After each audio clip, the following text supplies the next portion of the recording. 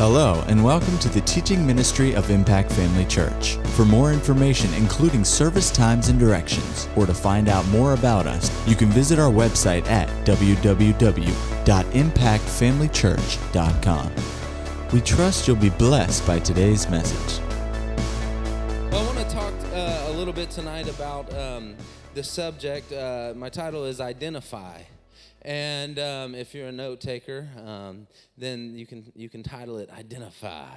And we may talk about that or not. You never know with me. I might get off on a sidetrack and we'll talk about something else. But at least you'll have a nice heading of your notes. No, but I want to talk a little bit about identifying. What are we identifying with? What are we identifying with? Because I believe that we all know that we have an identity in Christ. We have an identity with the Lord Jesus, and we have a positional seat at the right hand of the Father. But how many of you know, just because that is our positional reality, it doesn't mean that it is our daily reality. And I don't know about you, but I'm just stirred in this hour to make more the positional realities that the Lord has done for us, the things He's given us. We need to be, I'm stirred to experience them in my daily life. I'm stirred to experience the reality of who He's made me to be in my daily reality, to take, as Jesus said, heavenly realities and bring them to earth. And I believe we're called and commissioned to do that as a church, obviously, because the Lord said that that's the job of the believer, but then also even our own church vision declares that's part of our responsibilities to make heavenly realities and heavenly truths known. Amen. That's part of the vision and the plan of that God has given our church. But how many of you know we need to make sure we're doing it in our own daily lives so that we can appropriately live it out in amongst the workplace and the marketplace and in our homes. Amen. I said in our homes. We ought not just have an amen on Sunday and in our homes, when behind closed doors the reality of Christ isn't being seen. The reality of our position and our identity in Him isn't being lived out. No, there should be an amen in church. They're good, doing good tonight. There should be an amen in church, but then there should be an amen, a so be it when we get home and close the door. Amen. There ought to be a so be it that's declared by our lives when we step on the job site. When we step in the grocery stores and when we're behind the wheel of the car. When somebody cuts you off in traffic, there ought to be an identity of Christ that comes up out of the innermost being. Instead of an aggravation. Hey. Hallelujah. Because how many of you know that you probably cut somebody off earlier that day? You without sin cast the first.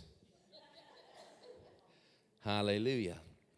So I want to talk a little bit about identity because I also believe that there is an identity crisis that the world is dealing with right now. There's an identity crisis, and that doesn't concern me as much as maybe it would somebody else, because I just have a sense that anytime you see something being stirred up in the world and the world system, how many of you know that when Moses showed up to Pharaoh's courts, he threw down the rod, and the rod turned into a snake, but the magicians turned a rod into a snake too. Y'all remember that? What was the difference? Moses' rod swallowed up the Pharaoh's magicians' rods, right? That snake got swallowed up by Moses' rod. And so I believe that you'll see very oftentimes in society and in culture, the very thing that God is trying to do in the church and stir in the body, you'll see the enemy begin to do the opposite or a similar thing. And have you noticed that people are trying to rise up in identities that supersede facts, right? We see that. We see people being rising up and saying, I'm identifying as this, and I'm identifying as that, and I'm identifying in this manner. And it's many times right in the face of facts that you can plainly see. Well, how many of you know that is a God-given gift that he's put on the inside of man to be able to rise above facts and identify with something that is unseen? Well, God has anointed man to do that, and the enemy wants to come in with his counterfeit rod and stir the hearts of man to identify in this day, because identity, God is releasing a season of identity to raise up the body of Christ, and the enemy has to present a counterfeit so that things will look distracting. Oh no, there's two snakes here. But I believe, and I think this is always the case, is that God's rod, the rod in the hand of the man and woman of God, will always swallow up the rod that's cast down by the enemy. And I can tell you this, it doesn't matter how big or how scary or whatever it looks like, what's going on in the world, there is an identity, there is a rod, there is a word that is spoken by the church of the living God, that if we will release it, if we will declare it, if we will live it, glory to God, then it will swallow up that which the enemy is trying to do. I don't know about you, but I believe right in the middle of 500 years of slavery and torture and hardship, amen, God sent one man in the middle of that. He sent one man in the middle of that to deliver a whole nation, a whole generation, and it was just one man's obedience. Glory to God. God is still in the business of using one man or one woman who's willing to look past the identity of their flesh. You know, Moses said, I'm not qualified. I don't speak well. I don't have all that it takes. I've already murdered somebody, right? And so there were some things that looked like he didn't qualify, but the Lord instead said, no, don't identify with your past. Don't identify with what you've been. Don't identify with what you see, but identify with what I'm declaring about you, and you'll be able to go in and deliver a nation. Well, in the same way, you are anointed to identify with a greater reality than what you see with your eyes and hear with your ears. And you can go into the nation of your workplace, the nation of the schools, the nation of this community, amen, and you can live out an identity, glory to God, and begin to deliver a truth that is greater than the reality that others are seeing or experiencing or identifying with. And so I just want to stir you a little bit, because I believe what God is doing is always bigger than what the enemy's doing. I just believe that. I don't believe the enemy has the last word. Number one, because I read the end of the book and I found out what it says. So we got the cheat code. Look at your neighbor and say, cheat code. Now, I know the older folks may not know what that even means, but there's been these secrets in the gaming world, and I'm not a big gamer. But I used to play Nintendo. Somebody say amen. I used to play some Mario and some Contra and whatnot. And now, now all games are like first person. And so I get nauseous playing it. You're like, back up, forward. I get nauseous doing that. So I left gaming in the past. Somebody say amen. But I know this, that there used to be these cheat codes. Any gamers, are there still cheat codes? Yes, there are. All right. Praise God. So there used to be these cheat codes, You get to the end of the world and you press up, down, left, right, A, B, up, down, left. And then all of a sudden, you power up and you got some power or some ability in the game that you didn't have before you had the cheat code. And there used to be magazines that came out back when magazines were a thing. And you would get Gaming Magazine, and you'd look in the back and they'd have the cheat code there for Mario, or cheat code for Contra to get a special weapon that would just cause you to run through the game. Well, I'm telling you tonight that there is a cheat code, glory to God. It's called identifying with the Lord Jesus Christ. And amen. amen, you got a magazine in your hand. You got a book in your hand that's full of cheat codes. Glory to God, what the Lord has delivered to us, amen, that causes us to power up in a situation, power up in a scenario, and be able to do things that we used to not be able to do, to be able to conquer the way that we used to not be able to conquer, to be able to walk in a scenario or a situation with an authority and with a glory that's upon us, with a fragrance, as the word says, upon us, that causes the whole atmosphere to begin to change. Hallelujah. You've been given a book full of cheat codes, amen, so that you can walk and live and move, glory to God, not by your own ability or your own self, but by the Spirit of God. Yay, hallelujah. I don't know about you, but that stirs me up a little bit. Amen. I got the cheat code. Hallelujah. Amen. So I don't have to live like everybody else. I don't have to walk in things that everybody else is walking in. I don't have to look like what everybody else looks like. I don't have to be trapped in what everybody else is trapped in. I don't have to have the anxieties that everybody else is having. I don't have to have the worries that someone else is experiencing. I don't have to have the mindset that someone else is having. I don't have to have the wrong thinking that other people have had, or that my family has had in the past, or that situations would try to dictate for me to think. I've been bought I've been bought with a price, and I've been brought into a new family. Amen. Getting a little ahead of myself. Thank you, Miss Iris.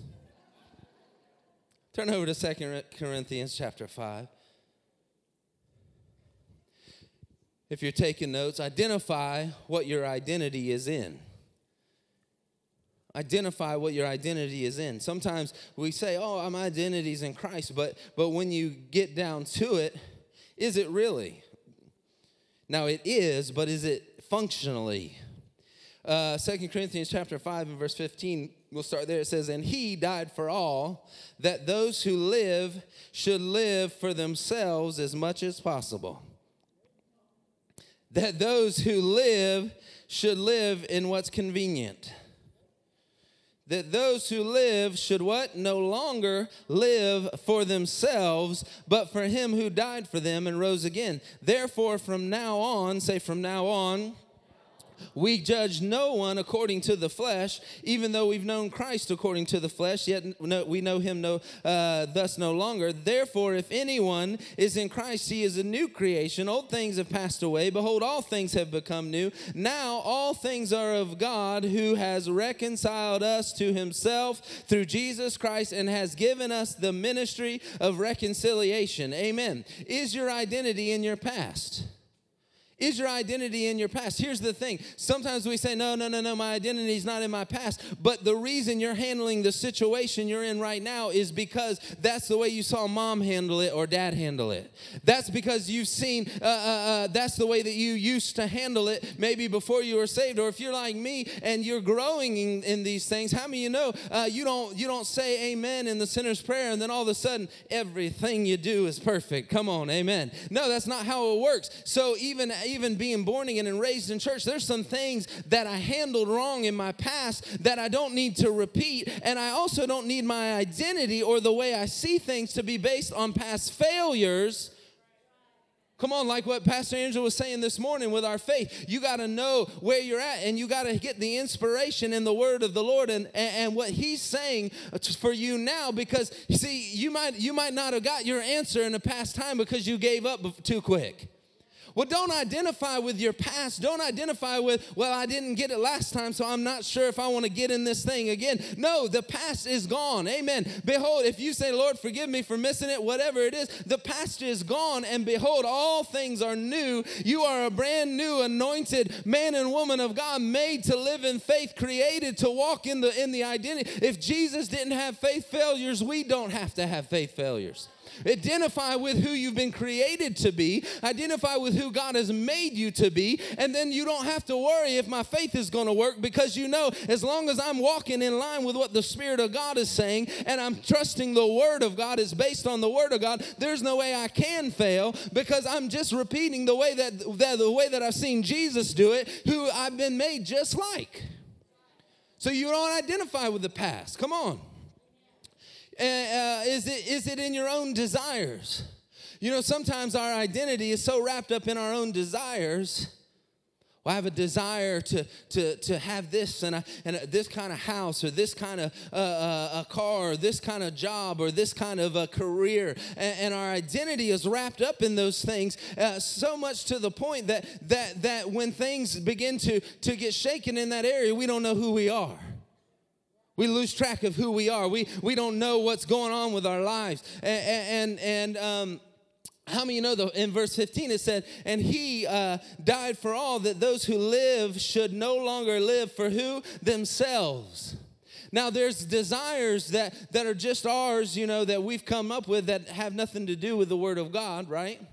Anybody ever had any desires that had nothing to do with the Word of God? But then there's some desires that have everything to do with the Word of God that maybe God even put in you. But how many of you know if that desire becomes the focus of your identity, then you're going to get twisted. And when that thing doesn't come to pass in the time frame that you put on it, then all of a sudden your identity's shaken. You don't know who you are. You don't know what's going on. You don't know why why isn't it working out like I thought? Well, I thought I would be this far along in life. I thought that by this time my child would have gone ahead. I thought.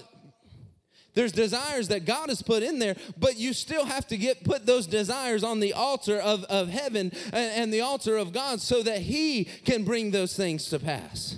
Like Brother Steve was saying in the offering exhortation, that it's He that brings the covenant to pass. It's not your job to bring the covenant to pass. It's not your job to see the miracle through. It's not your job to make it come to completion. It's your job to say, yes, Lord, I will do what you say to do, and I will trust you.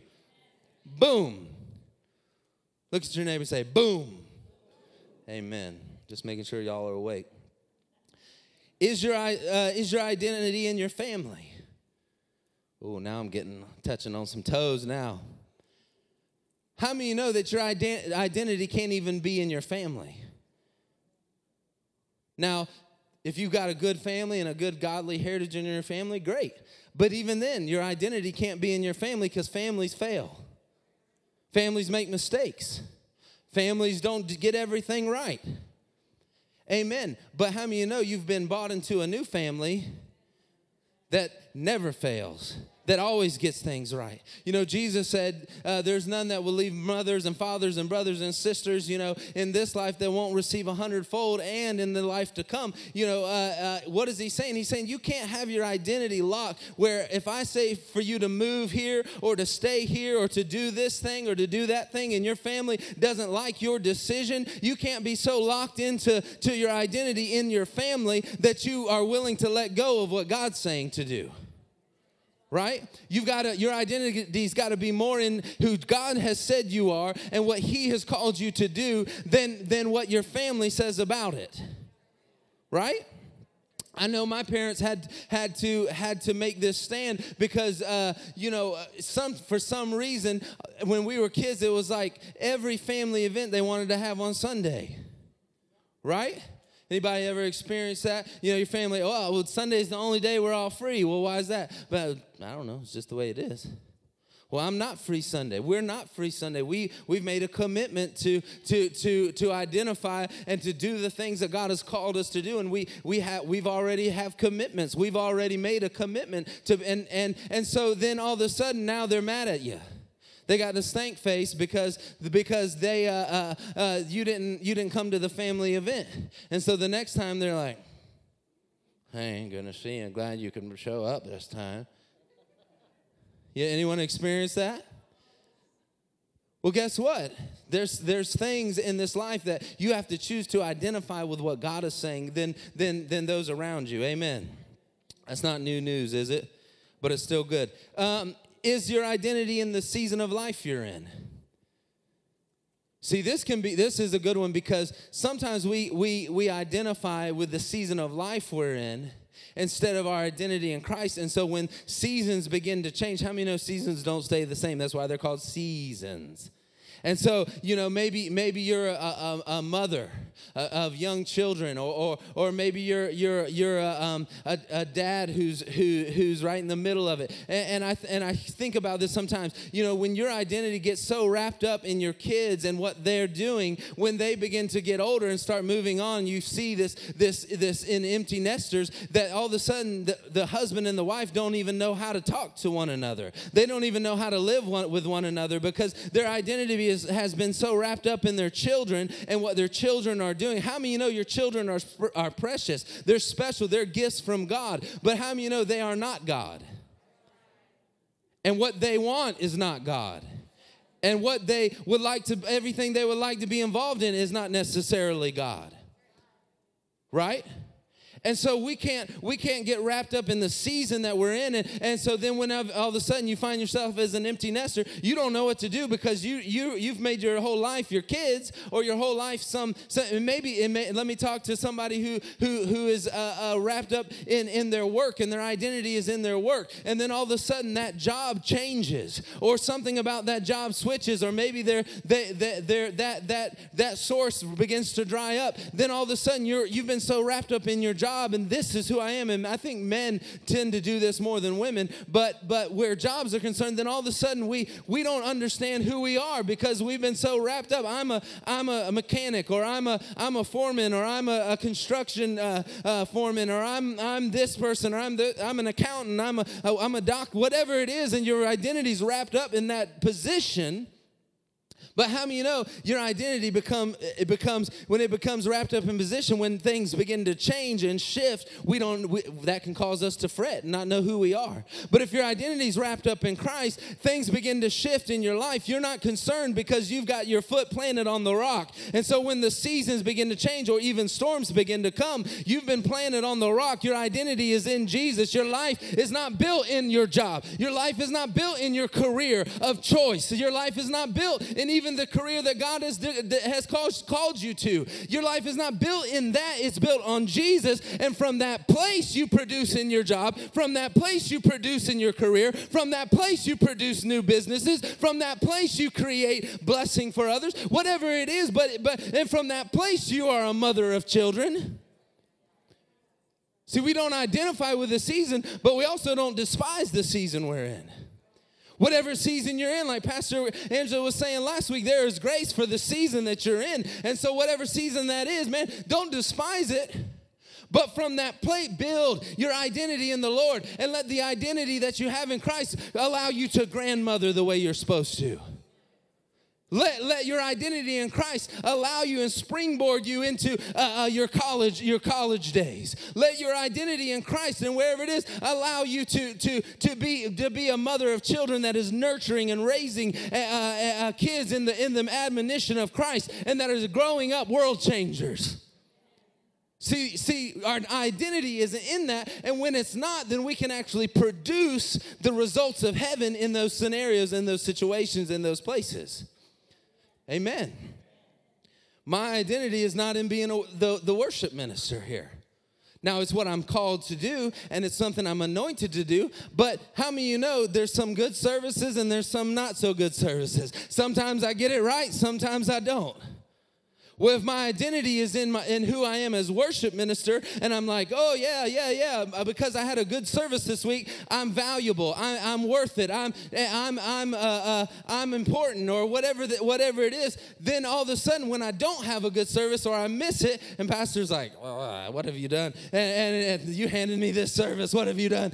Or whatever it is, and I miss it. Then all of a sudden, or God forbid, I come in and I work and try to get all y'all hooked up to go with the flow of the Holy Ghost, and y'all just won't do it. God forbid that ever happen, but I'm up here. Oh, come on, praise him, give him the glory. Hey, come on, do it. Yeah, let's go. And I'm cheerleading as hard as I can, but y'all won't just hook up. Then all of a sudden I leave out of here. I'm not valuable. I don't have what it takes. If my identity is in what I do instead of who I am. Your identity can't be in who and what you do. It's got to be in who you are. Your identity can't be in your financial situation. I said your identity can't be in your financial situation. What did Paul say? He said over, and you can turn over there, Philippians 4:12. I'm going to go ahead and read it, so turn quick. It says, I know how to be abased, and I know how to abound. Everywhere and in all things I have learned both to be full and to be hungry, both to abound and suffer need. Verse 13, I can do all things through Christ who strengthens me. What is he saying? Is he saying it's good to be broke and it's good to be blessed, just wherever you find yourself, that's fine? That's not what he's saying. What he's saying is, I don't care what the financial situation looks like. I don't care if I have an abundance in the bank account or God's meeting every need right on time, right at the moment I need it. It doesn't matter what it looks like. Amen. He wasn't saying God's not going to meet your need. He's saying, how many have been in seasons when you get the need met right on time, and then the next need is met right on time? You can't look to your bank account and say, woo, blessed, well, no matter what need comes this week, I got a full bank account. Maybe you don't. Maybe the need is getting met right on time. How many of you know that's still supernatural provision? It's still God meeting every need according to his word. And what Paul is saying, it doesn't matter what season you are in. You don't let your identity be in, I have a bunch in the bank account, or I have little in the bank account, or I'm making much in my job, or I'm making little in my job. He's saying, no, don't let your identity be in either of those things, but rather let your identity be in Christ, because he's the one that strengthens you to excel in every season you're in. Come on. Number 2, see, those were just subpoints. Number 2, identify the source of your thoughts. Identify the source of your thoughts. Turn over to Romans chapter 12. This is a well-read scripture around here. Romans chapter 12. I beseech you, therefore, brethren, we'll start in verse 1. By the mercies of God, that you present your bodies a living sacrifice, holy and acceptable to God, which is your reasonable worship or service. Amen. It's your worship. Your worship isn't just this on Sunday morning or Sunday night even or Wednesday night. Your worship is what you're living your life as. Amen. What are you identifying with on the daily? You can be identifying with Christ in your job and in your situation, and that is actually worship unto God because you're presenting yourself a living sacrifice. Y'all don't want to hear that tonight. Okay. Verse 2 says, and do not be conformed with the world, but be transformed by the renewing of your mind, that you may prove what is good and acceptable and the perfect will of God. We must renew our minds because the renewed mind is the filter for our life. If your mind is not renewed, then you can't identify the source of thoughts. I said if your mind is not renewed, if you don't have the word as a filter, then you can't identify what thoughts are from God, what thoughts are of the recreated spirit, what thoughts are from the word of God, and what thoughts are just coming because you had a bad day, or what thoughts have come because that's just your unrenewed personality, or what thoughts are coming from the enemy, or what thoughts are being suggested by somebody that you're around that you ought not be around. Because it's our job. God didn't say, I'll filter your thoughts, did he? No, he said it's our job, right? It's our job to renew our mind. Amen. Say it's my job. In Matthew chapter 10, verse 16, I'll just read it. It says, behold, I send you out as sheep in the midst of wolves. Therefore, be wise as serpents and harmless as doves. Sometimes the enemy's wiser than the children of God because he just throws out bait in the form of thoughts, and we just take it hook, line, and sinker without being wise and understanding. What is this that I'm thinking? Hold on, I'm having this thought. Where is this thought coming from? Hold on, I'm thinking negative about this person, or I'm thinking negative about my future, or I'm feeling discouraged about what God has said. Where is this thought coming from? We ought to be wise as serpents and gentle as doves. Amen. And it says in Hosea chapter 4 and verse 6, you can write these down and read them later. But it says, my people are destroyed for what? For a lack of knowledge. It is the word of God that gives us the supernatural knowledge to filter our thoughts and to recognize whether these thoughts are coming from the source of identity in Christ, identity in who he's created us to be, identity in who he's made us to be, or thoughts that have come from the world's system or the world's way of doing things, or from wrong thinking in the past. We have to renew our minds so that we understand where these things are coming from. Is this thought coming from the enemy, the flesh, the emotions? Identify where it's coming from. It's not always the enemy. Let me just tell you that. Oh, I'm only having, I'll tell since Miss Amy was telling on Nate this morning, I'll tell on one of my children. We were having some attitude issues. And when I would say, why are you acting that way? The devil's making me do it, was the response. The devil's making me do it. And the first time I thought it was kind of cute, honestly. I'm like, that's kind of funny. I'm like, well, it doesn't matter who's making you do it. You're not acting that way in this house, da-da-da-da-da. But then, after the third or fourth time of wrong attitude and wrong, the devil's making me do it. I'm like, hold up. The devil can't make you do anything. And I just had a moment where I was like, no, wait a minute. The devil's not making you do anything. You are choosing. If the devil is bringing that thought, you have a choice whether you yield to that thought or you don't. So the devil's not making you do anything. And so we can't all the time blame, because some of these thoughts that we have aren't even the devil. They're just our own lazy flesh. The Bible says that where does sin come from? It says desires that are birthed in us. He didn't say, where does sin come from? It comes from the devil. That mean old devil just makes you sin. No, it says from desires that are in you. In you, the spirit. No, in you, the flesh. That needs to be captured by the identity that's in Christ, the renewed mind, and the Spirit of God that's been made new needs to capture the flesh that has unrenewed desires, unrenewed thoughts, unrenewed plans, unrenewed feelings, unrenewed emotions. See, God has given emotions, but God hasn't given the emotions most of the time you're using them that way. He's given emotions to you as a servant to your spirit, so that whenever the emotions come up that don't line up with this, that don't line up with the Word of God, that we can capture those emotions, submit them to our spirit, and call them in line. Then He's also given our emotions that when they line up with the Word, they can flow and help and cause us to be blessed in a worship service where we're focused on the Lord and we're worshiping out of a heart of gratitude and we're thankful. And then those emotions come alongside what God is saying and what God is doing, and they actually bless us, because emotions are servants, they're not leaders. Thoughts are supposed to be the servant of your heart. So identify where is it coming from? The flesh, the emotions, the enemy. Is this thought the result of habitual wrong thinking? Sometimes we just have patterns of wrong thinking that we've not broken, and so that's our go-to. Well, Pastor Angela didn't say hi to me today. She's always kind of that way with me. She's always she never really has liked me that much. And then all of a sudden, why are you thinking that today? Because you probably thought that way in high school. And because you probably kept that way of thinking through college. You probably feel that way at work with people. Well, is that the devil? No, that's your own habitual wrong thinking that is created from a devil's system that you've bought into. But it's not, the devil isn't on assignment getting you to think that way. No, that's just your own habitual wrong thinking. Now, we can go back to shouting in a minute. It's okay. Turn over to Philippians chapter 4 and verse 8.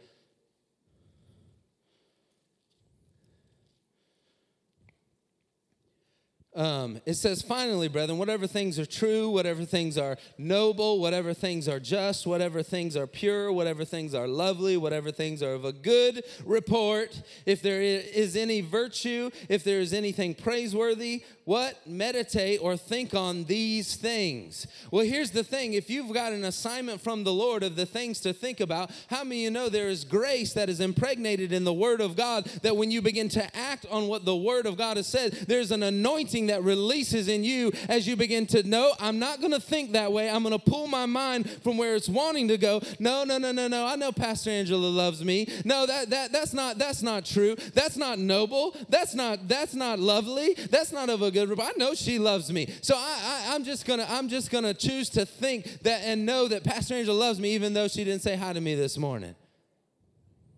right? And what does that look like? Then all of a sudden, you know what? I noticed she was on a mission back there. Someone back there was hurting, and she was loving on them. Thank God that she was an answer to somebody today. All of a sudden, you begin to think more noble, more like your identity. How many of you know Jesus don't have thoughts like, well, Pastor Andrew don't love me this morning? Right? No, why is he saying think like this? He's not just saying just make yourself think this way. No, this is a description of our identity in Christ Jesus, and this is the way that someone who is identified with Christ thinks.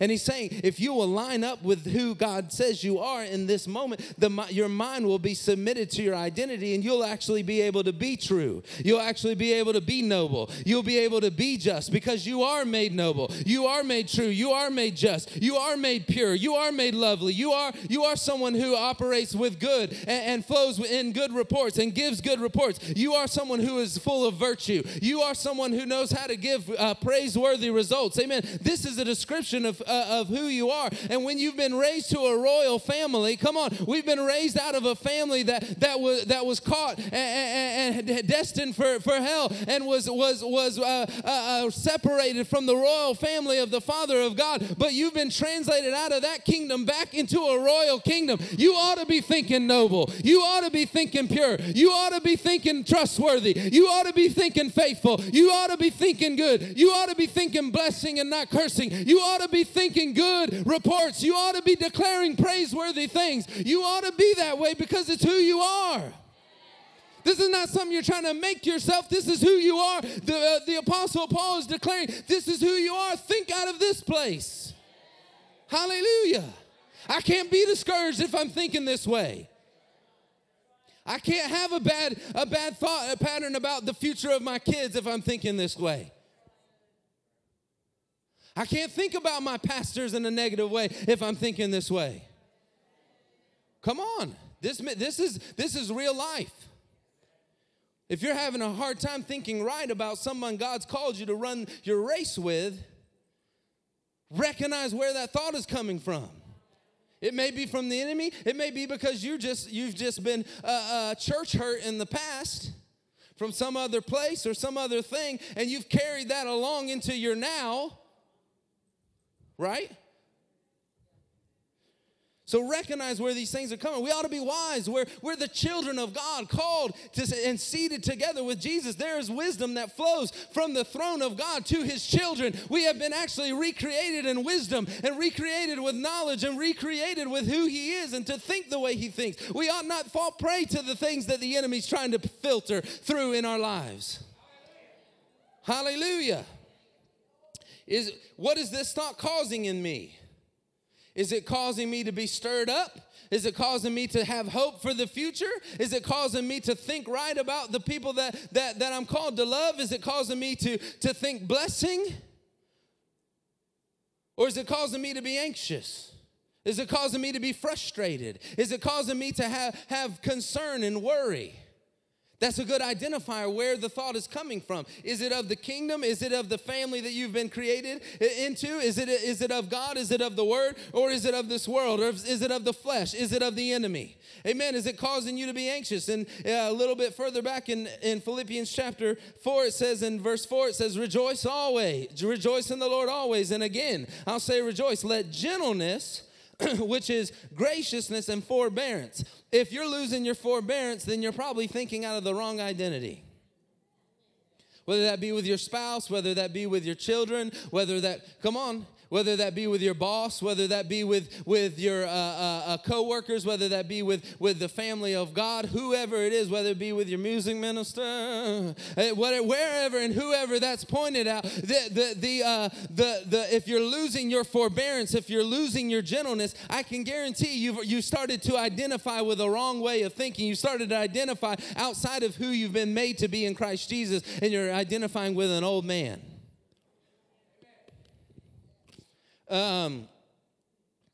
Let's read on real quick. 8:05. Now give me a couple more minutes, please. It says, be anxious for nothing except for if it really matters to you. Be anxious for nothing, unless it has to do with your family.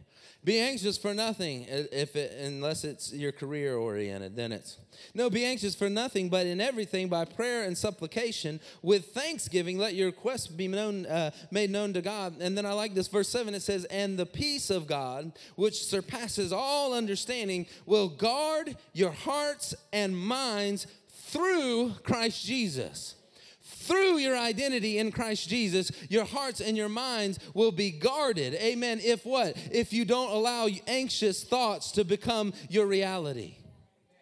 But when you begin to get anxious about your future, you begin to get anxious about your situation. Well, I thought I would, and for me, I wish I was. And these thoughts of, why didn't I make the cut in this area, or why? No, when those thoughts of being anxious begin to come, and you allow them to stay, then you begin to forfeit God's protection over your mind and over your heart. You forfeit it. You say, "No, God, I'm forfeiting your ability to guard my heart and mind by your peace, because I've got a better way of thinking. It's called thinking my way." Could you testify to that, Brother Steve, this week when you made that switch to trust him and not be anxious and not overwork? Then all of a sudden peace came. Amen. He didn't tell me that, but I just know because the Word of God says that's what happened. Peace comes, and then all of a sudden the answers come. But when we're in self-effort and toiling and trying to, how can we do it? How can I do it? How can I make this work? Then all of a sudden you're thinking in line with the anxious thoughts, and all of a sudden you're forfeiting the peace of God. And it's the peace of God that actually guards your mind and heart from evil thoughts getting in and carrying you off of your destiny and off of the plan of God. But we begin to get anxious, and we say, "Well, why isn't this working out?" Or, "I thought this would happen by now, and I thought I'd be married by now. I thought I'd have kids, but I thought my job would have broken through, but I thought I'd be I have this amount of money by now." And those anxious thoughts begin to come in and creep in, and then all of a sudden, because we take the anxious thought and let it stay, we forfeit the protection of God over our minds and hearts, and then the enemy can come alongside that anxious. Why does he bring anxious thoughts? Because that's not the point. He's not just trying to get you anxious. He's trying to, with anxiety, get you to open the door to a follow-up thought that will carry you off of the plan of God, off of the purpose of God, off of your faith project, off of what God has said. He's trying to sneak in. It's a Trojan horse. Anxiety is a Trojan horse in your life. He's trying to sneak in with a Trojan horse and say, "Oh, you should worry about this. Oh, it's going to be bad," or, "Oh, it's not going to work out," or, "Why isn't it happening?" Or, "I thought I'd be this, and I thought it'd be that," and he rolls that Trojan horse in it. But inside the Trojan horse is the follow-up thought. Once you've gotten beaten down with anxiety and forfeited your protection, is a thought that'll carry you off the plan of God. You see that? Amen. We ought not allow it. Is this thought of love? The thoughts of love. Let's turn over to 1 Corinthians chapter 13. Let's not talk about love without reading about love. I'm wrapping up. I'm circling.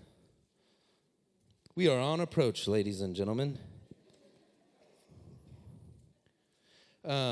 Which, usually means you got about 30 to 40 minutes left,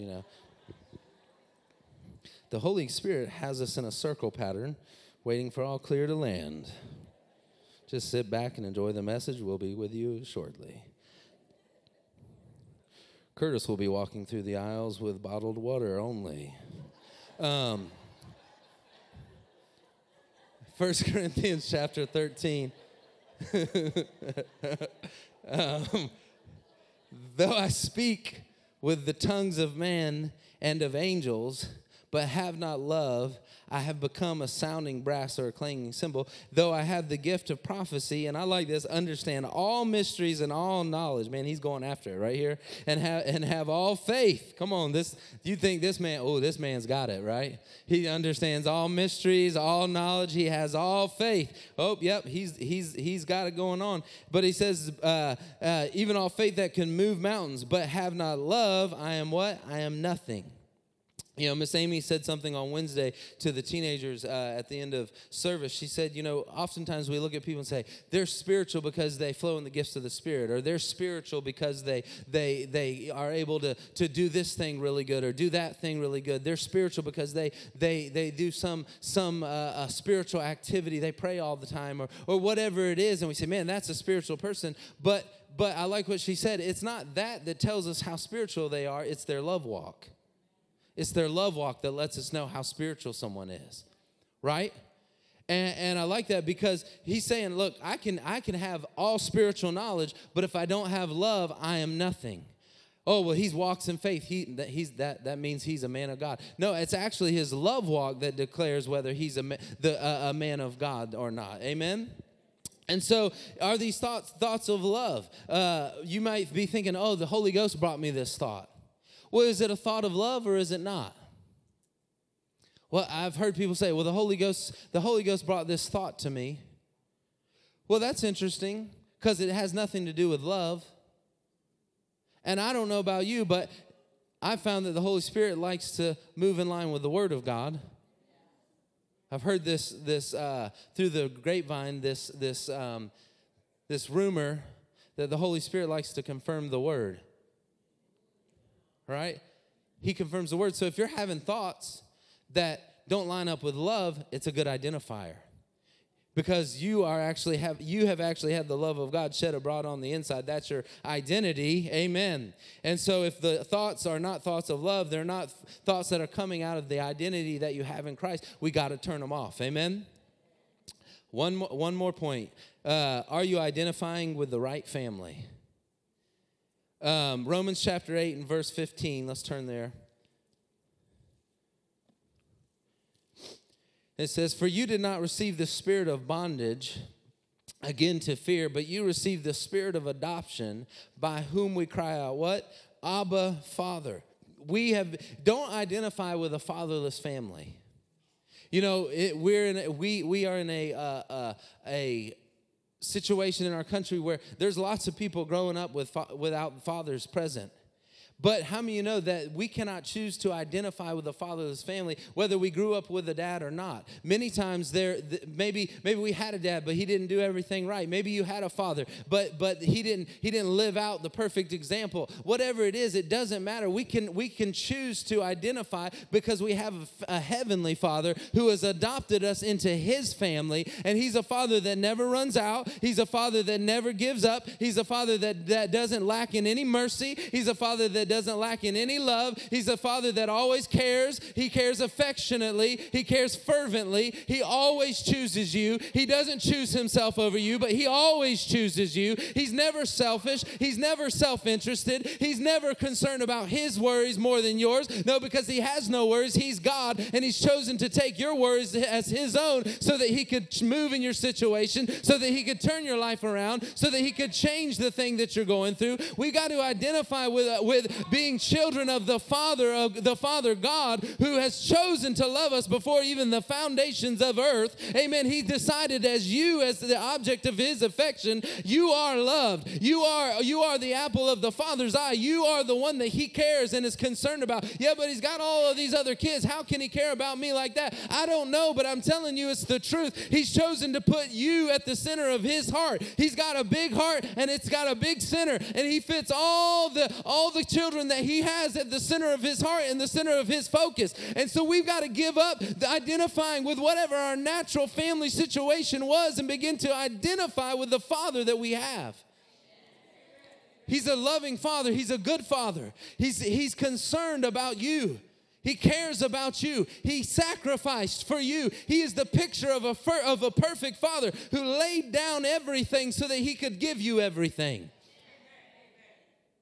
He's your Father. He's not just somebody else's Father. He's your Father. You can run into his arms. You can ask him for advice. He will give you direction. He will come to your aid. He will supply your needs. He will fund your dreams. He will fund your future. This is the Father that you have. That's why, like we were singing this morning, he's my God. Amen. I'm glad he's Drew's God, but I'm more glad he's my God. I love Drew, but hey, I'm glad he's my God. He's my dad. We got a spirit that's on the inside. It's a recreated spirit. I fully identify with Jesus. Do you think one day that Jesus said, the Father doesn't love me? No, he knew that Father's love for him. That's why he was willing to do something that looked like it wasn't in his best interest, because he knew and could trust the Father's love for him. Amen. And in the same way, if you will begin to identify with Christ and know that you are loved and know that you have been created with purpose from the Father's heart, you'll be able to lay down your life knowing that God will raise it back up and multiply it and give you back the things that you laid down for him. We got to identify fully with our position as sons and daughters of the living God. Are you identifying with your royal family? Romans chapter 5, verse 17, I'm wrapping up. It says, for if by one man's offense death reigned through the one, much more those who receive abundance of grace and the gift of righteousness. The abundance of grace and the gift of righteousness. You didn't earn it. You didn't do something to deserve it. The Lord chose to love you because you were the object of his affection. That means you can't, if you didn't earn it, you can't lose it. You can lean into it. You can yield to it. You can resist it, but you can't lose it. He chose you. He chose me. And if that, it says, if by one man's offense death reigned, how much more those that received the abundance of grace and the gift of righteousness will reign in life through the one Jesus Christ. Romans 6, 12 through 14, you can write it down. But it basically just boldly declares that we're no longer slaves to sin. We're no longer slaves to the dominance of this world. We're no longer slaves to our family's past. We're no longer slaves to the things that went on in the old days, or the way that we were raised, or the way that we have seen ourselves in the past. We're not slaves to those things. Those things cannot hold you anymore. Those things don't have a say-so. The Bible says, do not let sin reign in your mortal body. Don't let sin reign, and don't let the creation of sin reign. The offspring of sin reign. Don't let the offspring, what am I talking about?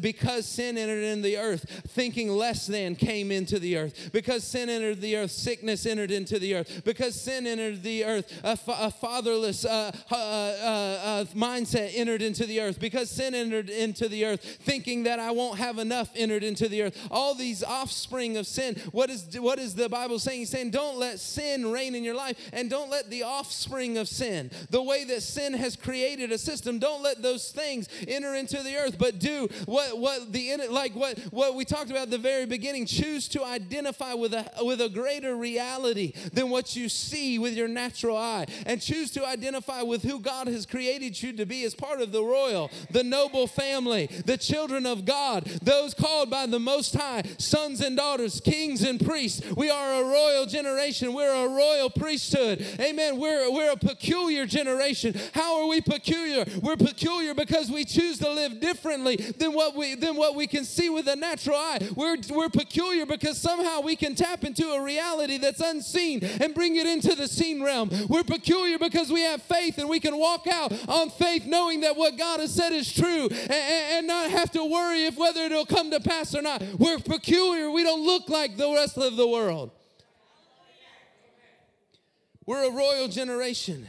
We've been called to reign in life with Christ Jesus. A slave thinks that he'll never have enough. A king knows there's always more than enough. Come on, a slave thinks, how can I get this? How can I get this done? This is in my notes right here. Just like what Brother Steve said, slave thinking is, how can I get this done? But when you partner with king thinking, when you partner with the way that Jesus is, when you partner with the way that he sees things, a king thinks, who can I partner with so that this will get done? Come on. We need kings to rise up together and partner with each other to get the plan of God done. Amen. A slave thinks it's not my responsibility. A king knows that it is his responsibility, and he has access to the whole force of heaven to get whatever the need is done.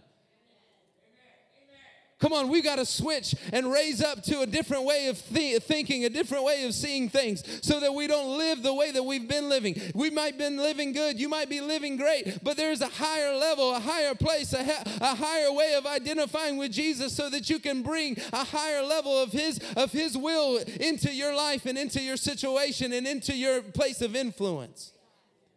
Hallelujah. And so I just wanted to encourage you tonight. What is it? What is it? What is it? What thoughts have you been having? What ways of seeing things have you been partnering with that have nothing to do with what God has created you? That have nothing to do with who He's created you to be. We all have areas, me included.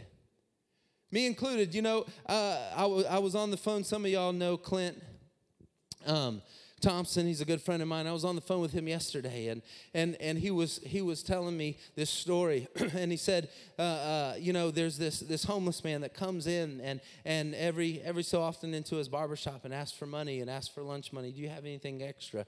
And they usually give to him, you know, and it's he's had it on his heart to just, you know, kind of go after him, and so that's what he's been doing.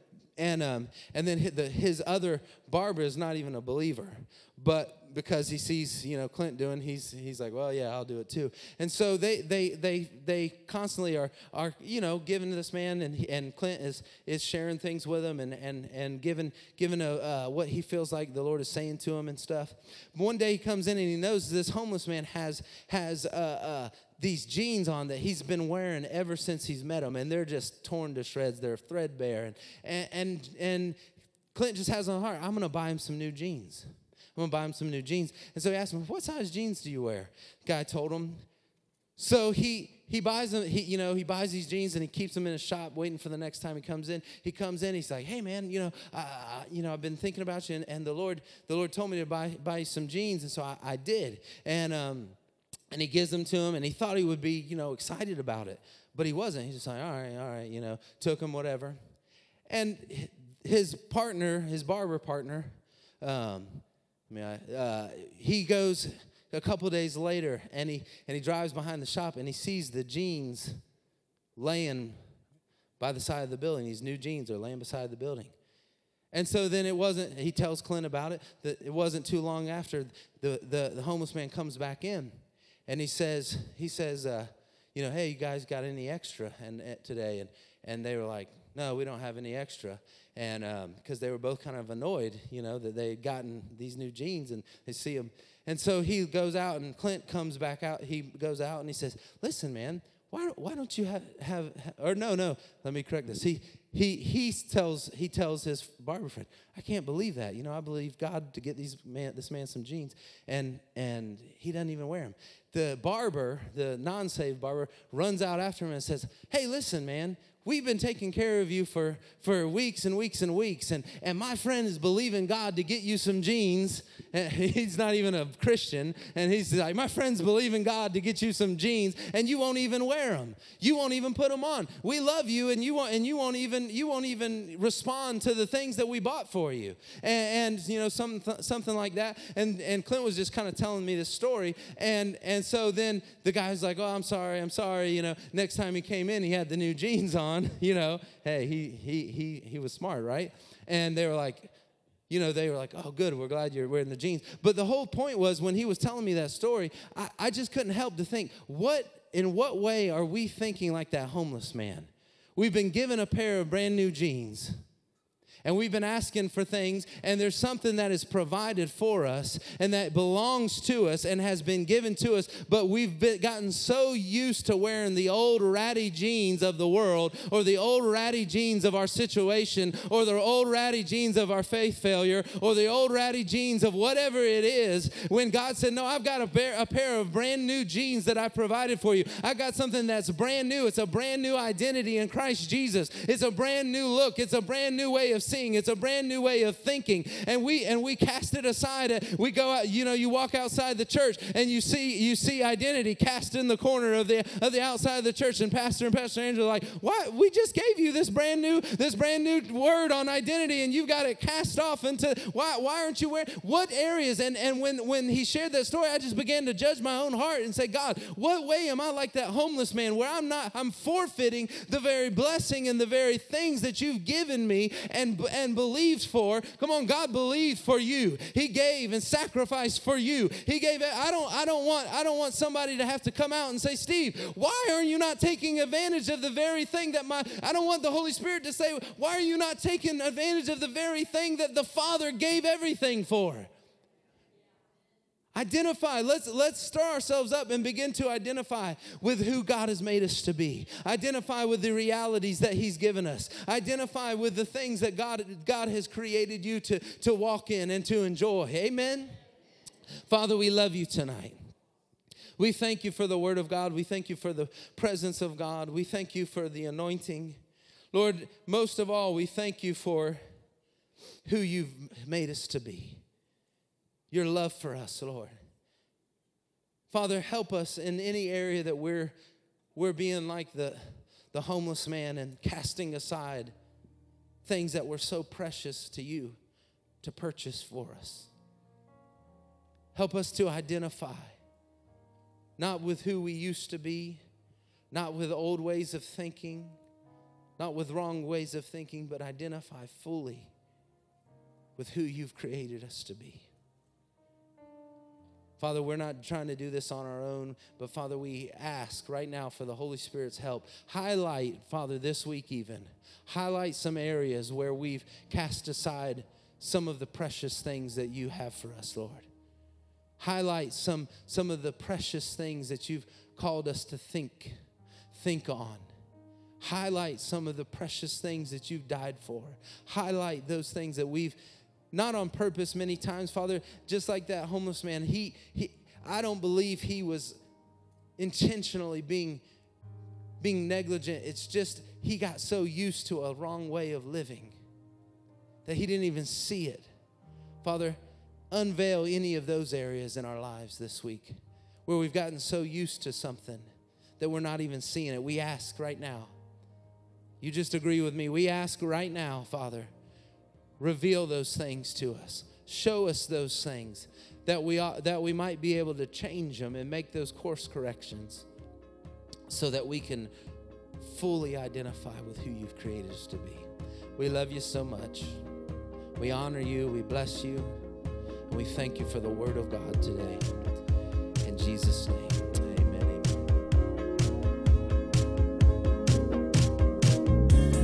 At Impact Family Church, it is our desire to see you blessed through the power of the Word of God. We have been helping people to change their world for over 25 years through our dynamic ministries and teaching. If you are going to be in the North Central Florida area and are interested in attending our services, or just want more information about us, you can visit us online at www.impactfamilychurch.com.